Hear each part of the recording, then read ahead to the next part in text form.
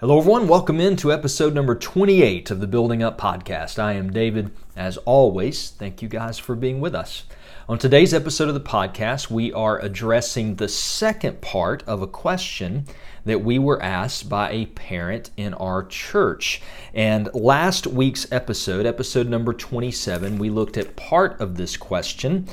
So what we started with was this: a parent who said, how do I help my child know how to respond to someone appropriately who is in the LGBTQ community? And so we dealt with that question on episode number 27, looking at that from a Christian worldview and what advice we would give a mom or a dad who's helping their child or their teenager walk through that issue. And if you haven't listened to that episode yet, I would actually suggest maybe pause this episode, go back, listen there, and then return, because what we're going to talk about today, answering the second part of their question, is going to build on the principles that we looked at last week. So what is the second part of the question? It is, how do I help my child establish proper boundaries when it comes to friendships with those who are in the LGBTQ community? And I would actually say that based on what we're looking at today, I think this question could be, how do I help my child establish proper boundaries when it comes to friendships with anyone who is outside of the church and living in a lifestyle that is contrary to God, to His Word, and to us as believers? How do we do that as adults? But in particular, for this question, how do we help train up our children in order to have those proper boundaries? So that's what we're going to deal with today. And really to start, what I'm looking at when it comes to friendships with the world is I see a coin with two sides. On one side of that coin is the reality that there is a type of friendship with the world, with those who are not in the Christian faith, that we are called to have, that we should have. As Christians, there's a type of friendship we should have with those in the world.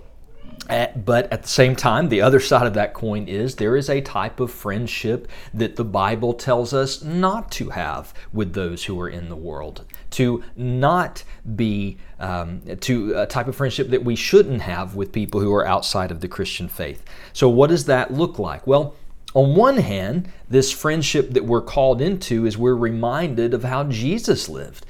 Jesus was actually criticized by religious people in his day and called a friend of sinners, because Jesus spent time with people caught up in sinful lifestyles.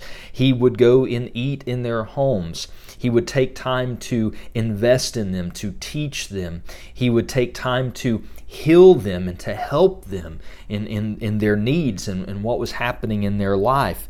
And he did this. What we see Jesus doing is building these friendships in order that he might minister to these people who are caught up in sin, that they might have faith in him and thus have a relationship with God. So Jesus was very intentional.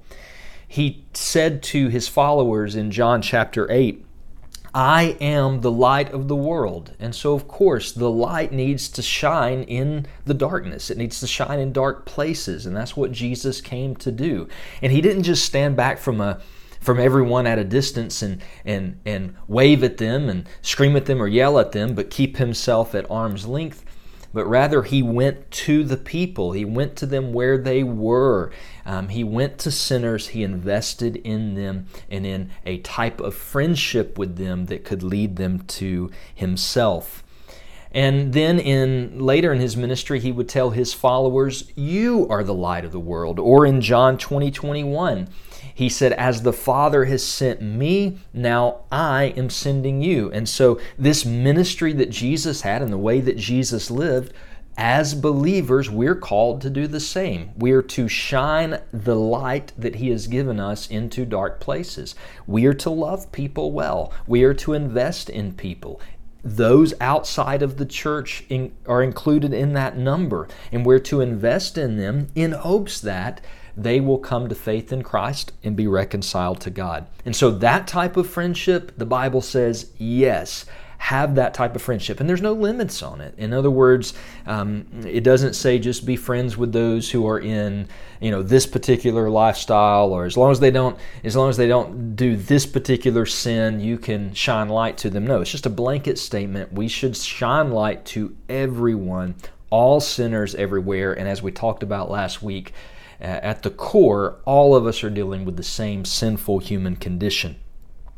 Now, at the same time, there is a friendship with the world, friendship with those outside of the church that the Bible warns us against, that we should not have. And in particular, I would point us to 2 Corinthians chapter 6, verse 14, where Jesus, through the Apostle Paul, warns the church, "Do not be unequally yoked with unbelievers. For what partnership has righteousness with lawlessness? Or what fellowship has light with darkness?" So what we need to remember is that even Jesus as the light of the world, even Jesus as he was making these friendships and investing in sinners, he never compromised. He never gave in to their lifestyle or the way they were living. He never gave in to their worldview. Jesus never himself sinned or did the same deeds that they were doing.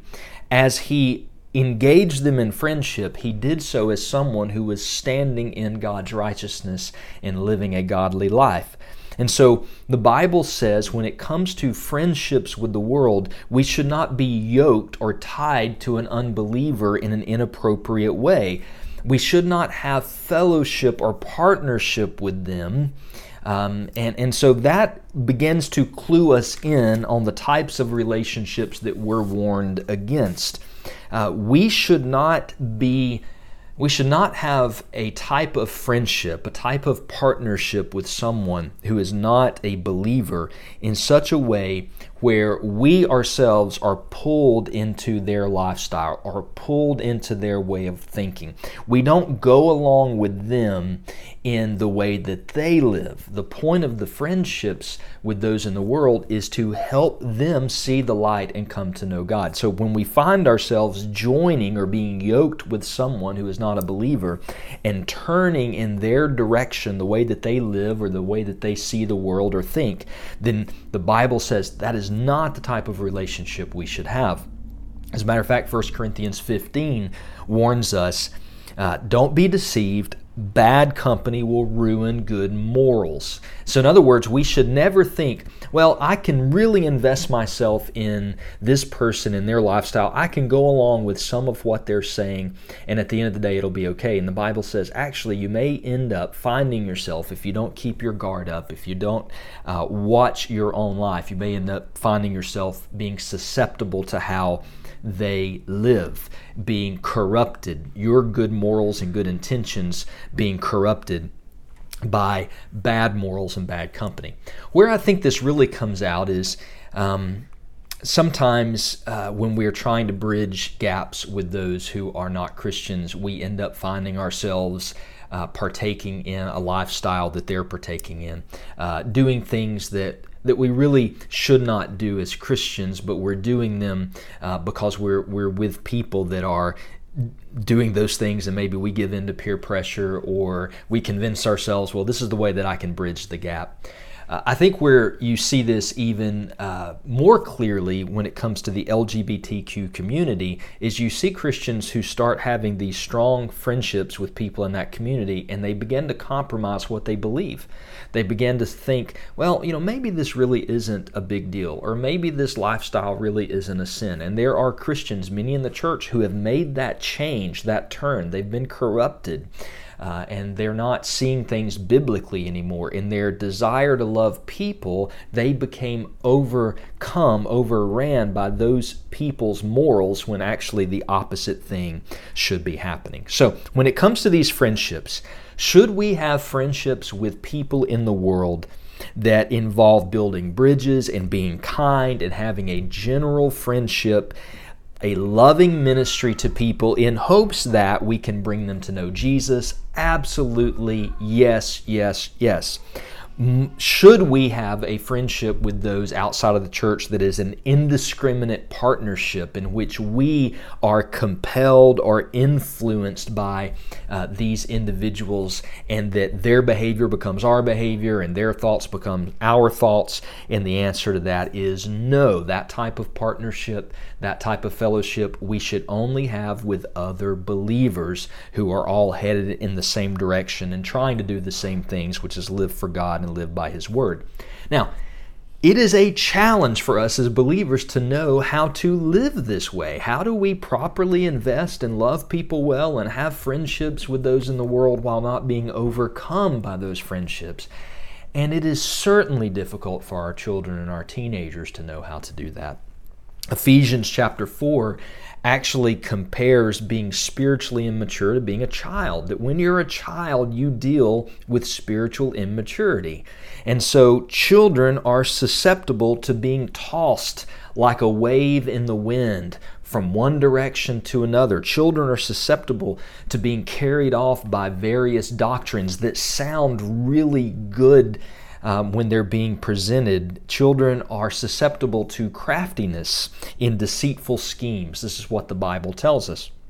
Now, on the other hand, what we are to be doing as parents is training up our children in the way that they should go. And if as parents we shield our children from ever having to think through these decisions and learn how to live in this dynamic of being friends with the world without being partners with the world, if we never give them that opportunity, then how are they ever going to learn?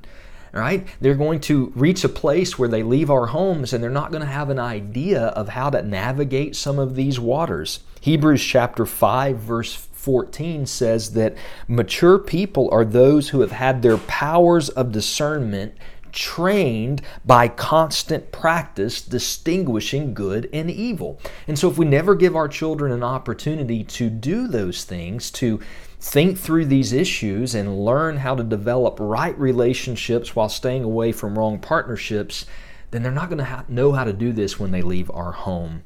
So what is an answer here to the question of how do we help our children establish these boundaries, considering everything that we've just looked at from God's Word? How do we navigate these issues? And I'll give you 3 principles I think we should engage in or apply to our lives as parents in trying to help our kids with this. Number 1, parents, we have to model for our children the behavior we want them to learn. All right? If we're not engaging the world in friendships that will lead them to Jesus, we're never going to be able to help our children learn how to do that. Or if we are continually partnering with the world in such a way that our behavior is corrupted by the people that are around us, then our children are going to think that's the norm. We need to model what we want our children to live. That's number 1. Number 2, we have to pray continually for wisdom in shepherding our children. And part of that wisdom is to know the seasons of their life. Right? A farmer, you have to know when to plant the seed at just the right time so it'll grow a good crop. We need to know in our children's lives how to navigate the different seasons of their lives. It's not an age. You can't just say, well, when they're 14, they're ready to start making some of these decisions. That's not the case.